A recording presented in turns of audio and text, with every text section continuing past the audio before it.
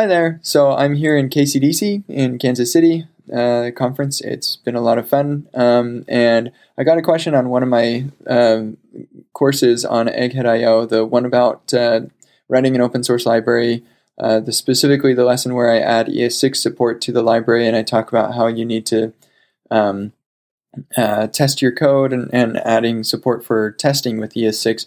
And Sergey asks, "Hi Kent, I want to ask, why does test go before transpile?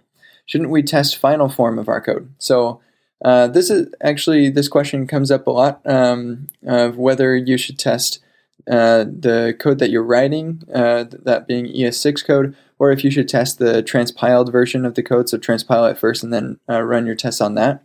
And I think it comes down to, so first off, I'm going to say you definitely want to be testing your pre-transpiled code, and have it, like, obviously, like, when the tests are actually run, it's going to be transpiled in that environment. But as far as like code coverage is concerned and stuff, you're going to be wanting to do the code coverage for your pre-transpiled code, so the code you're actually writing. Because what happens is when your code is transpiled, a whole lot of functions and other bits of logic get added to your code that you didn't write. And so there's like the code coverage stats results are going to be misleading to you. And so, you want to instrument your own code. And this kind of harkens back to the idea of just trusting your tools and trusting that abstraction. You don't care about whether the abstraction is doing its job. You just trust that the abstraction is. We've been dealing with this for a really long time with Uglify.js. When we uglify our code before we send it off to production, it's definitely a good idea to do integration and end-to-end tests on your final application.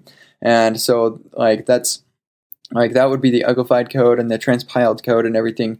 And so that's really important to do.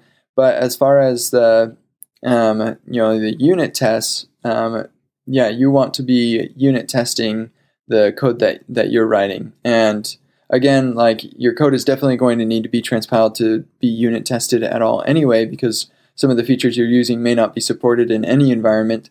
And so, you're going to be transpiling before you run those tests. But as far as code coverage goes, you're going to want to instrument your source code for coverage. And the great tool for that is Babel plugin __ coverage __. And I recommend you check that out to instrument your code, or NYC if you're running this just straight up in Node. So check out those tools. Ciao.